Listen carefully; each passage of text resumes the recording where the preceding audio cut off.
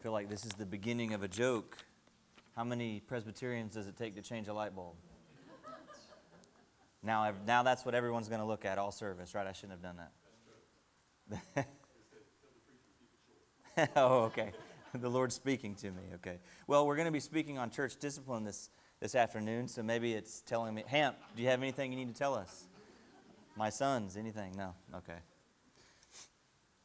Please open your Bibles to Judges, chapter number 20. Judges, chapter number 20. We are nearing the end of this book of Judges. Just one chapter left after this evening. One chapter left. Judges, chapter number 20. The painful process of purging. The painful process of purging. I'd like to do something perhaps a little bit different than we have before because this is such a lengthy narrative, 48 verses that we have to go through. So we're going to go through them. There are 5 main sections here for this chapter. The assembly of the tribes in verses 1 through 7. The unity of the tribes in verses 8 through 11. The purging of the tribes in verses 12 through 17. The inquiries of the tribes. And then finally we find the warring of the tribes. Instead of how I have in the past, going through bit by bit and breaking them up, I want to read through, and we'll have some commentary in between, but for the most part I'd like to read through the narrative, and then at the end we'll give theological and practical application and implications from this narrative from Judges chapter number 20. The painful process of purging. If you remember, last week from the previous chapter we read, I think I could argue the darkest and most grim, the most gruesome of all the chapters in the entire Bible, the most difficult chapter where atrocities happened in Israel. And because of what happened, because of the message that was sent by this Levite, remember he cut up the concubine that was abused and murdered, and he sent out her body to the 12 tribes of Israel. Remember, it says in the previous chapter that she was cut up into 12 pieces. So each of the 12 tribes of Israel received this message from this Levite. Even the tribe of Benjamin that we're going to speak about, the offending tribe, received this message as well. And his message, along with her body, said the very last words in chapter 19. Very simple message. Consider it, take counsel, and speak. Consider it, take counsel, and speak. I don't know about you, but I've been thinking through this past week how that applies to us, how we are to consider what's going on around us, how we should be taking counsel with each other, and we should be speaking more.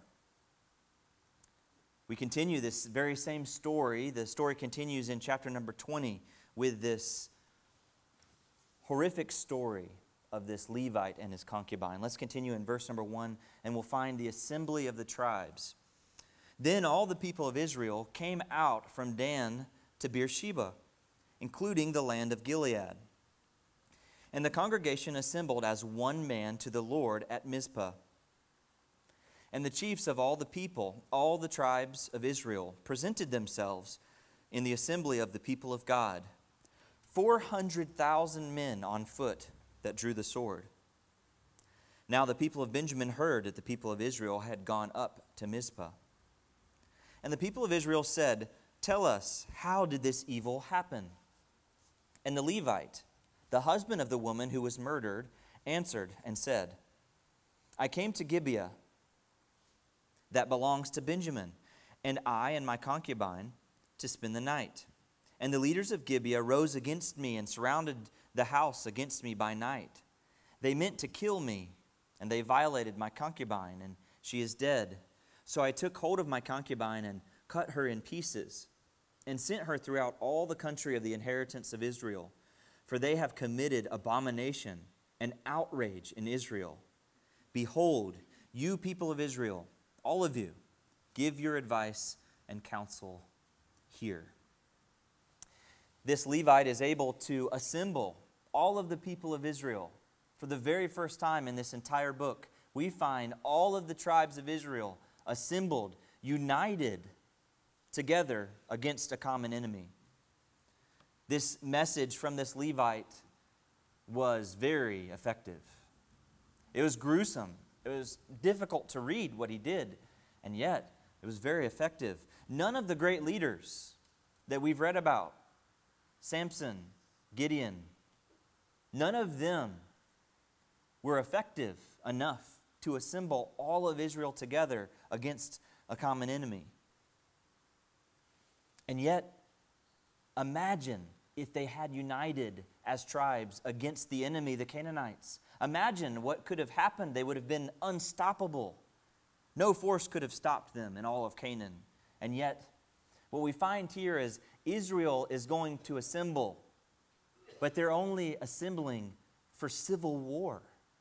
They're not fighting against Canaanites. They're fighting against their own brother, Benjamin. Why are we here, is what they ask whenever at their assembly. We've received your message. Now tell us, why are we here? And this Levite recounts the story of what had happened. Next, the story moves to the unity of the tribes in verse number 8. The unity of the tribes. And all the people arose as one man, saying, none of us will go to his tent, and none of us will return to his house. But now this is what we will do to Gibeah. We will go up against it by lot.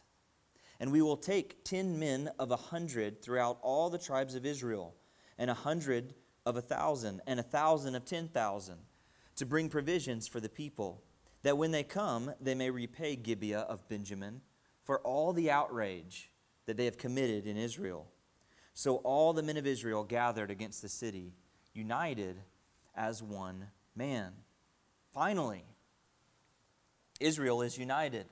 We don't read of this in any other account. For 20 chapters, we haven't read of Israel being united in this way. They have collected themselves to take aim against a common enemy. But this aim that they're taking is friendly fire. Instead of collectively wiping out the Canaanites around them, at last they're together in something, but their aim, their sights are set upon their own brother Benjamin.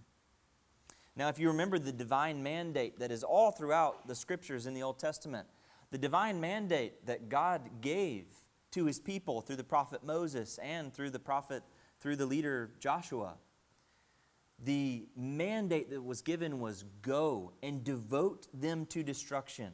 Utterly destroy men, women, children, animals, beasts, set their cities on fire and take the land that I have given to you. This is the divine mandate. Drive out the inhabitants of the land. But remember the key phrase that is repeated at this latter half of the book of Judges. We're going to read it once more in the last chapter. And that is this sad commentary that is given to us over and over again. That there was no king in Israel. And every man did what was right in his own eyes. The divine mandate mattered very little to them. Finally, they are united against something. But they even get that wrong. They're united against themselves. Notice that at this point in the story, they still have not consulted with the Lord. They still have not consulted with the Lord. They are going with their own mandate. Brings us to the purging of the tribes in verse number 12. Let's continue the story. And the tribes of Israel sent men through all the tribe of Benjamin, saying, what evil is this that has taken place among you?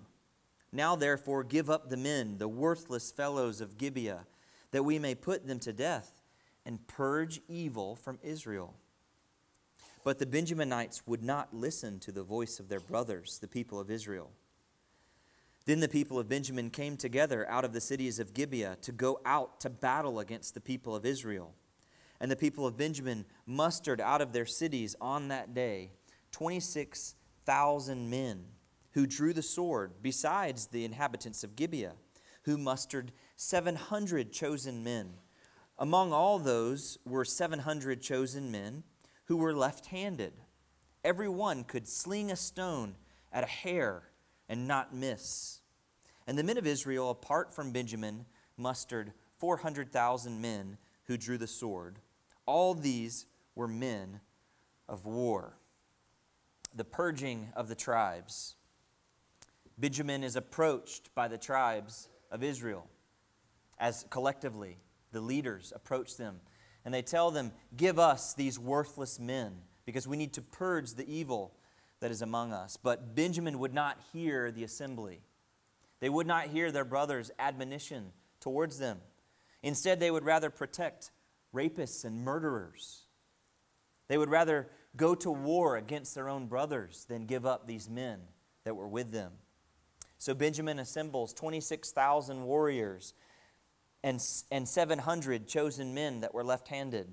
They have this special forces branch of their military, the lefties. These men were of extraordinary talent. They could sling a stone and not miss a hair, the Bible says. You remember Ehud, the judge that we read about way back in, I believe it was chapter number 3 of Judges. Ehud, who was the left-handed judge. He was the left-handed judge. Sorry, I have to look at my hands. No. He was the left-handed judge who God used uniquely to penetrate through the forces of the wicked ruler, the very fat king that he assassinated. If you remember, he was a left-handed judge from the tribe of Benjamin. Lefties were considered to be a handicap, especially in any predominantly right-handed army. It's not hard to consider how that would be a handicap. If you've ever been at a dining room table and you're right-handed, you're normal, and you have a weird handicapped left-handed person right next to you, sorry, AV, and you're trying to eat with your right hand, and you're sitting right next to somebody that's left-handed, and your elbows are constantly bumping up against them. You can imagine as an army where in ancient war, many times they would be in a line fighting, and you're trying to use your predominant hand, and they're using their predominant hand, and you're bumping up against them. This would have been a handicap in an army. However, this handicap is overcome whenever you have an entire army of left-handed men. And they're not just any left-handed men, but they are very effective with their slingshots. They never miss even the smallest targets. Now, the irony of the tribe of Benjamin being known as having this special forces army of lefties is that the very name Benjamin, maybe if you have a study Bible, you can see the name Benjamin means the son of the right hand. That's what the word means, Ben-Hameen, the son of the right hand. Isn't it interesting in the Lord's providence, his humor sometimes, where he has this tribe that is known, their very name is the son of the right hand, and they're known for being left-handed. They're known for being against what the name of the Lord has given them. In verse number 17, the narrator reiterates the size of this army so we can see who is up against who. Israel has summoned 400,000. And Benjamin, instead of giving over those few worthless men that were in their midst, they would rather go up against 400,000 trained soldiers with swords. Benjamin simply has 26,000 men plus the 700 special forces that are with them. The story continues in verse number 18. The inquiries of the tribes, finally, they begin to inquire of the Lord. Look at verse number 18. The people of Israel arose and went to Bethel and inquired of God. Look at their first inquiry. Who shall go up first for us to fight against the people of Benjamin? And the Lord said, Judah shall go up first. Then the people of Israel rose in the morning and encamped against Gibeah. And the men of Israel went out to fight against Benjamin.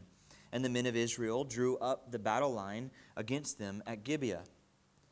The people of Benjamin came out of Gibeah and destroyed on that day 22,000 men of the Israelites. But the people, the men of Israel, took courage and again formed the battle line in the same place where they had formed it on the first day. And the people of Israel went up and wept before the Lord until the evening. And they inquired of the Lord, shall we again draw near to fight against our brothers, the people of Benjamin? And the Lord said, go up against them.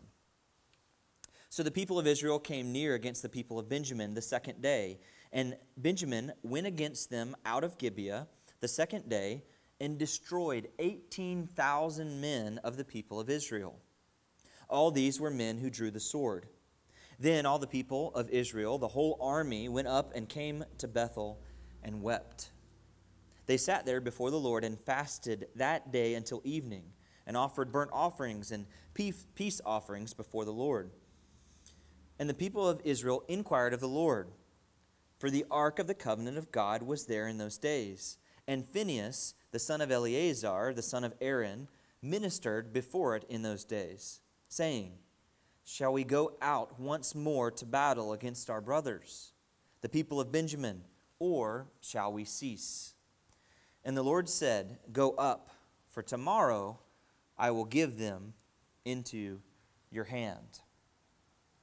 Finally, they inquire of the Lord. However, look at their very first inquiry. Their very first inquiry in verse number 18, they say, who shall go up first for us to fight against the people of Benjamin? They assume that they should be fighting against their own brother. They assume that. They say, they don't ask, should we fight against our brother? They say, who should we send first to fight against our brother? And the Lord responds, Judah. This is fitting because Judah was from the tribe that the victims were from. So it's fitting that Judah would go up first to defend the honor of those who the crime was against. However, Judah is defeated. 22,000 men are defeated. And notice that the author does not tell us of any men that are lost for Benjamin. It only gives us the number emphasizing the loss, the casualties for Israel as a whole. 22,000 men are defeated in this very first battle. So they inquire of the Lord a second time. Now, if you notice, they have changed their question. In verse number 23, they say, it says, and the people of Israel went up and wept before the Lord until evening. And they inquired of the Lord. This is their second inquiry. Shall we again draw near to fight against our brothers and the people of Benjamin? And the Lord said, go up against them. They go back and they think, maybe we should ask if we should even be doing this. Should we go up against our brother? And the Lord replies, yes. However, the results of the battle are not much better. 18,000 men are lost. And again, there's no mention of any casualties for Benjamin. So they go to the Lord one last time. It even mentions very interestingly, and we can find a sort of dating of where this story is, because it mentions that Phinehas, the son of Eleazar, son of Aaron, was the priest at this time. This priest goes before the Lord, so this would have been no more than 100 years after the death of Moses. This story took place. So the priest goes before the Lord and he says, shall we go up again? We've been defeated twice now. Shall we go up against our brothers, Benjamin, or shall we cease? And the Lord says, go up, for tomorrow I will give them into your hand. The Lord gives them a commitment, a divine commitment, that when you go this time, I will give them into your hand. So then this brings us to the end of the story in verse 29 through the end of the chapter, the warring of the tribes. Let's begin in verse number 29. So Israel set men in ambush around Gibeah, and the people of Israel went up against the people of Benjamin on the third day, and set themselves in array against Gibeah, as at other times. And the people of Benjamin went out against the people, and were drawn away from the city. And as at other times, they began to strike and kill some of the people in the highways, one of which goes up to Bethel and the other to Gibeah, and in the open country about 30 men of Israel. And the people of Benjamin said, they are routed before us, as at the first.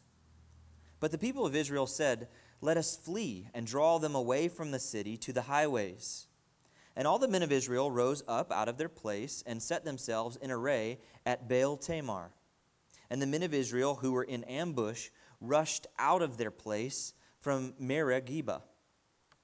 And there came out against Gibeah 10,000 chosen men out of all Israel, and the battle was hard. But the Benjaminites did not know that disaster was close upon them. And the Lord defeated Benjamin before Israel, and the people of Israel destroyed 25,100 men of Benjamin that day. All these were men who drew the sword. So the people of Benjamin saw that they were defeated. Now, don't be confused by the rest of the story.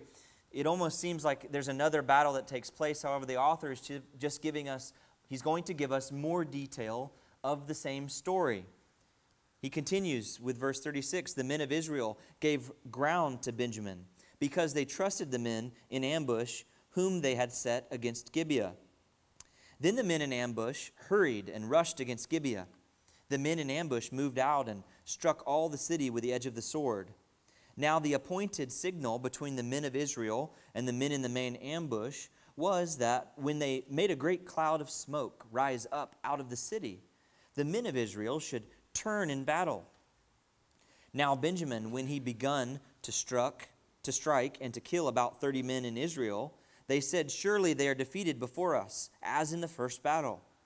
But when the signal began to rise out of the city in a column of smoke, the Benjaminites looked behind them, and behold, the whole of the city went up in smoke to heaven.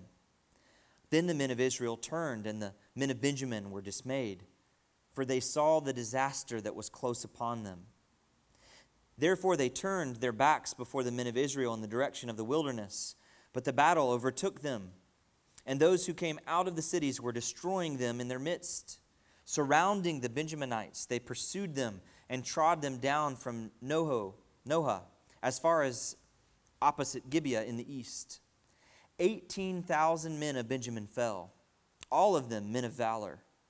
And they turned and fled toward the wilderness to the rock of Rimmon. 5,000 men of them were cut down in the highways, and they were pursued hard to Gidom. And 2,000 men of them were struck down. So all who fell that day of Benjamin were 25,000 men who drew the sword, all of them men of valor. But 600 men turned and fled toward the wilderness to the rock of Rimmon, and remained at the rock of Rimmon 4 months. And the men of Israel turned back against the people of Benjamin, and struck them with the edge of the sword, the city, men, and beasts, and all that they found, and all the towns that they found, they set on fire. The high point of this chapter we just read. This is the climax of the chapter, and it can be found in verses 34 and 41. It's repeated. In verse number 34, the climax of this chapter is the moment that the Benjaminites realize that they are about to be annihilated. This moment we see a glimpse of in verse 34. It says, but the Benjaminites did not know that disaster was close upon them.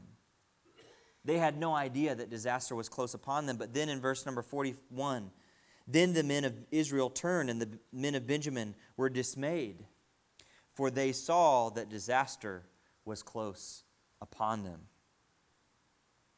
This idea of Herim, that the cities would be devoted to destruction, we see here at the end of this chapter.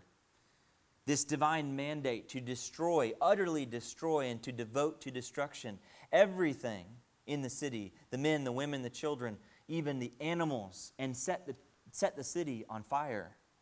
Utterly destroy them. Rarely do we find Israel, especially in the book of Judges, obeying this divine mandate. Usually they're too soft, and they keep many of them, and they enslave them. They make them their slaves. They keep them in the cities with them. And the Lord tells them, don't do that, because your sons are going to marry their daughters, and they're going to turn their hearts to other gods. Most often is what we find them doing. But here, at the very end, the very last verse here, then the people of Israel against Benjamin, and they struck them with the edge of the sword, the city, the men, and beasts, and all that they found, and all the towns that they found, they set on fire. Against Benjamin, finally, they obey the divine mandate. Man and beast alike are set on fire. To the point that Benjamin, a tribe, a brother in Israel, is almost completely annihilated. They begin with 26,000 plus the 700 left-handed men, and they end with just 600. Just 600. Benjamin is nearly wiped off the map completely at the end of this chapter. I'd like for us to consider some key practical and theological implications from this chapter. The first one is that this chapter portrays the nation of Israel finally involved in holy war against evil. Finally, Israel is found in holy war against evil. In this chapter, we find that the people are assembled before the Lord, all of them. The priest is the one, Eleazar, is going to lead the people to seek the will of the Lord. This is what they were supposed to be doing. The Lord gives them direction for battle. The Lord goes before them and strikes down the enemy, gives them the victory. The reader could be thinking, finally Israel is doing what they were commanded to do. Finally, they are obliterating the evil. They're devoting the land to destruction. They're finally driving out the Canaanites. Wait, this is not the Canaanites. This is their own brother that they're doing this to. Because Israel has become Sodom, as we saw in the last chapter. Israel has become Canaan. The cultural decay in Israel was so rotten, it had decayed so severely, that a tribe in Israel, these men would rather go so far as to defend the evil in their own tribe, the evil acts of sodomy. They would rather defend them and fight against their brothers than to give over these evil men. Benjamin refused to give up and purge the evil amongst them. They would rather defend evil and die defending evil than give them up. They would rather go up against the entire nation and eventually almost be annihilated completely than to give up their evil brothers. The second implication is that justice is exacted against evil, and when this happens, everyone around them is affected. Everyone is affected. If you remember the story of Ai, Israel is coming into Canaan and they do pretty well against Jericho, a mighty city. It almost looks easy. And so they're confident and they go to the very next city, the close one, a smaller city. They don't even need to inquire of the Lord. They don't need to do much. They just can march right through them, right? Ai. But Ai defeats them. And then we hear a man named Achan who took of the accursed thing. And this one man's sin resulted in the defeat and the death of many, many men in Israel. And in the same way, it wasn't simply Benjamin that was destroyed, but thousands upon thousands of Israelites would suffer the loss of two battles. The first one, 22,000 men in Israel. And no, Benjamin doesn't have any casualties, at least they're not mentioned, because the emphasis is the loss in Israel. And then the second battle, 18,000 more are lost in Israel. Thousands more at the third battle lose their lives. It's because all of Israel suffers for the sin of one city. For the sin of Benjamin, they lose their brother and they lose 1/10, a tithe of all of the able-bodied men in all of Israel. They lose 1/10 of them because of this war. At the beginning, it tells us that there's 400,000 men that are assembled up against the tribe of Benjamin. And at the end, if we calculate how many are lost, over 40,000 men are lost, 1/10 of the men. Because when the justice is exacted from the Lord against evil, there are casualties all around them. This has practical implication for our lives, that our sin almost never just affects us. There are casualties all around us. Our sin, we have seen, if there's one thing that any parent has seen in the book of Judges, it is that our sin has a tremendous effect upon our children. It should cause us to tremble and pray the effect that our sin has upon our children, but even more so, church, our sin affects those who are around us, those who assemble with us. The third implication is that Israel discovers her greatest foe in the land. It wasn't the Philistines. It wasn't the Amalekites. The greatest foe in the land of Canaan for Israel was Israel. She was her own greatest enemy. And then finally, and I think the clearest implication for us today in this chapter is the picture of church discipline that we find in this chapter. This picture of church discipline. If you look at verse number 13, the assembly of the leaders in Israel, they don't go to the leaders of Benjamin with guns blazing. They don't go immediately beginning war. No, they go to them and they tell them, "What evil is this that has taken place among you? Now therefore give up the men, the worthless fellows of Gibeah, that we may put them to death and purge evil from Israel." That we may purge evil from Israel. In the same sense, the elders of the church call the offending brother to give up their sin, to repent, so that the evil can be purged from our midst. But we find the Benjaminites would not listen to the voice of their brothers. They would not hear them. It says in the end of that same verse 13, but the Benjaminites would not listen to the voice of their brothers, the people of Israel, and so they would rather fight against their brothers. The verses that our brother read for us from the New Testament this afternoon, we find in Matthew chapter 18, a very familiar passage about church discipline. In verse number 17, the Bible says, "If he refuses to listen to them, tell it to the church. And if he refuses to listen even to the church, let him be to you as a Gentile and a tax collector." They counted the Benjaminites as Canaanites because these men, these worthless fellows, were completely Canaanite in their character. And just as a father loves children, loves his children, his love is most often seen in his discipline for his children. No father that loves his children withheld discipline from them. In fact, the Bible gives us a picture that a man who doesn't discipline his children hates his child. And in the same sense, we cannot say that we love those in our midst if we refuse this idea, this concept of church discipline. If you would, turn in your Bibles to Matthew chapter 18. I would like to look just briefly as we close at this small portion, Matthew chapter 18. The very last verse that was read says, For where 2 or 3 are gathered in my name, there I am among them."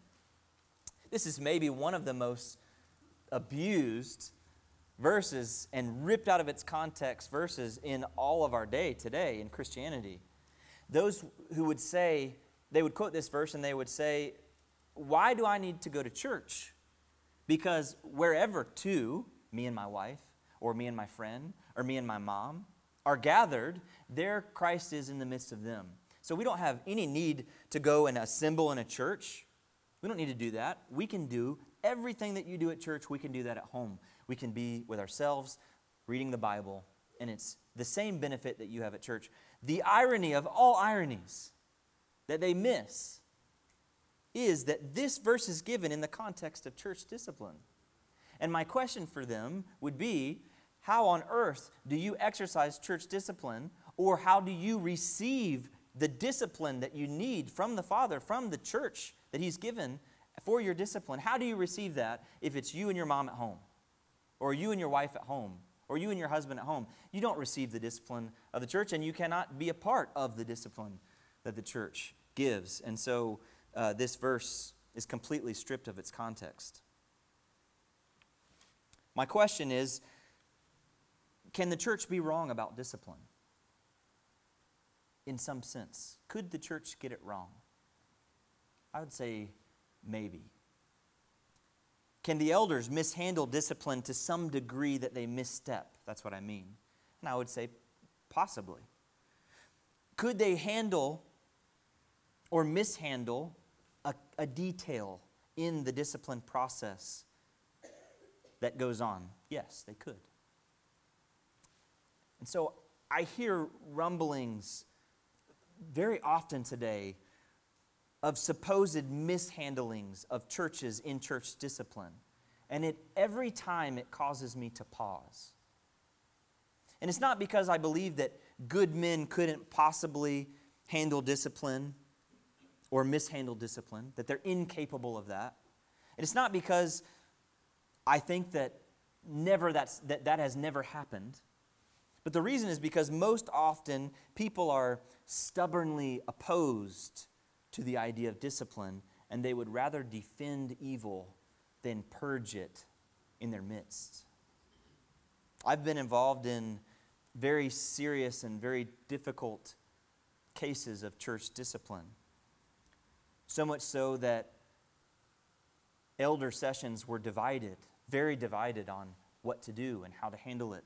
So much so that it motivated us to hours upon hours of prayer and consultation and counseling and calling other pastors to weigh in and arguing as brothers over how to handle this very extremely difficult situation that is in front of us. How do we carefully word it to the offender? How do we carefully communicate that to the church in a way that honors Christ and does not harbor bitterness towards the offender? And yet, almost every time afterwards, mouths flap, rumors begin. Everyone is not satisfied. Everyone has their opinion, even though they only have a fraction of the details, because all of the details cannot be given. I think this is a part of church discipline that so often many do not understand. They're quick to share their opinion on the internet and with everyone around them when they only have a small percentage of what actually happened.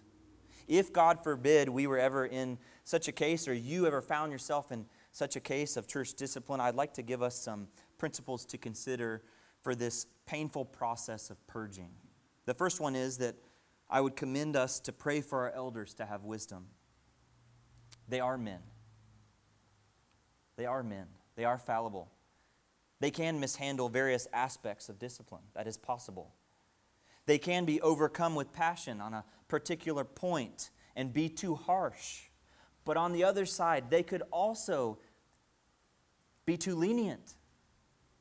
And so we need to pray that they have a godly balance between being gentle and being firm and strong.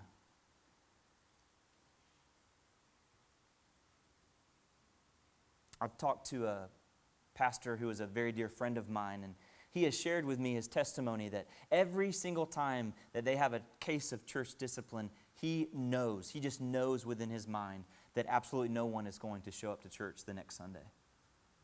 It feels heavy, and he believes that it's going to destroy the church. But his testimony is that every single time, this man has been in ministry for well over 20 years, and his testimony is that every single time that they have had to do this, the Lord has not diminished their numbers, but He has very clearly grown them in numbers after that. Now, that's not a guarantee that that would happen, of course. However, it shows us the testimony that discipline is from the Lord, and He blesses discipline whenever it is given in faithfulness. The second thing is that we would pray for the offender. Pray for the offender. Pray for repentance and humility. Pray that their will be broken and that they would be brought unto the submission of Christ. Pray that they will not harden their necks to the correction of the Lord. Faithful are the wounds of a friend. Faithful are the wounds of a friend.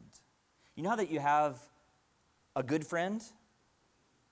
They're willing to call you out on your junk. That's one way I could say it. They're willing to call you out on your sin. That's how I know I have a really good friend. I know that I have a strong relationship because our relationship is strong enough to withstand some criticism that I need. That's a strength in a friendship. Pray for the offender that they would not harden their neck to correction.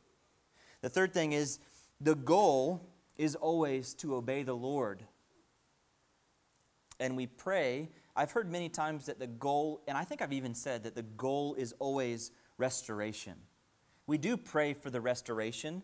However, if the goal is restoration, then sometimes we will do anything, even be lax, in order for there to be restoration.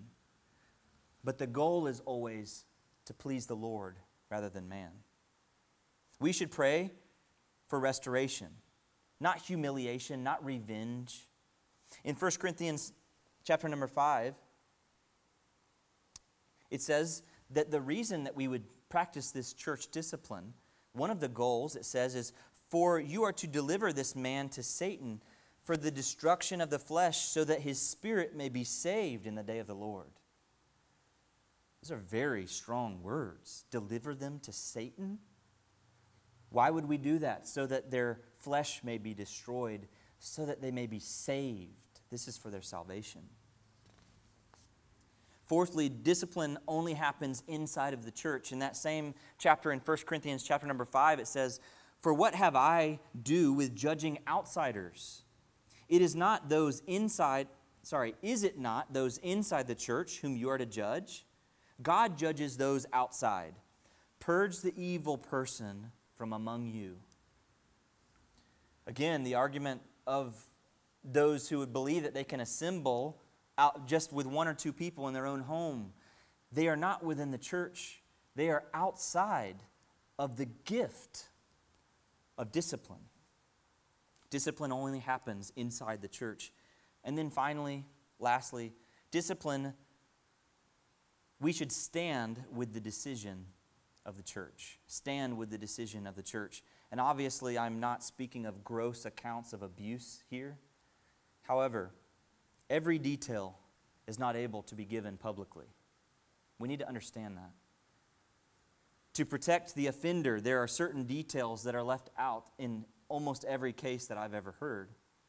Many times, we are judging with less details than the elders have whenever they are giving this account. But the Bible says that the church holds the keys of the kingdom in Matthew 18. And through discipline, those keys are exercised. And this is the way that works. The church, through the preaching of the gospel, opens the door to salvation, to the kingdom of heaven. Through the preaching of the gospel, those keys open that door to all who will believe. And through church discipline, the church closes the door to the kingdom of heaven, to those who will not repent of their sin. This is a very serious and grave matter of church discipline. In closing tonight, I just want to read this small portion of Matthew 18 once more for us. Let us consider this matter of church discipline. "If your brother sins against you, go and tell him his fault between you and him alone. If he listens to you, you have gained a brother. But if he does not listen, take one or two others along with you, that every charge may be established by the evidence of 2 or 3 witnesses. If he refuses to listen to them, tell it to the church. And if he refuses to listen even to the church, let him be to you as a Gentile and a tax collector. Truly I say to you, whatever you bind on earth shall be bound in heaven, and whatever you loose on earth shall be loosed in heaven. Again, I say to you, if 2 of you agree on earth about anything they ask, it will be done for them by my Father in heaven. For where 2 or 3 are gathered in my name, there am I among them." Amen. May the Lord add his blessing to the exhortation and reading of his word. Let's pray. Father, we thank you for this account that we find in the book of Judges. Lord, we pray that you would allow us to see the truths that are found in the Scriptures. Lord, we pray that your church would be serious once more, as it was in days of old, about this very serious matter of church discipline. Lord, may we be found faithful to purge the evil in our own lives, to purge the evil among us. Lord, we pray that you alone would be glorified in all that we do and say. For it is in the name of Christ we pray. Amen.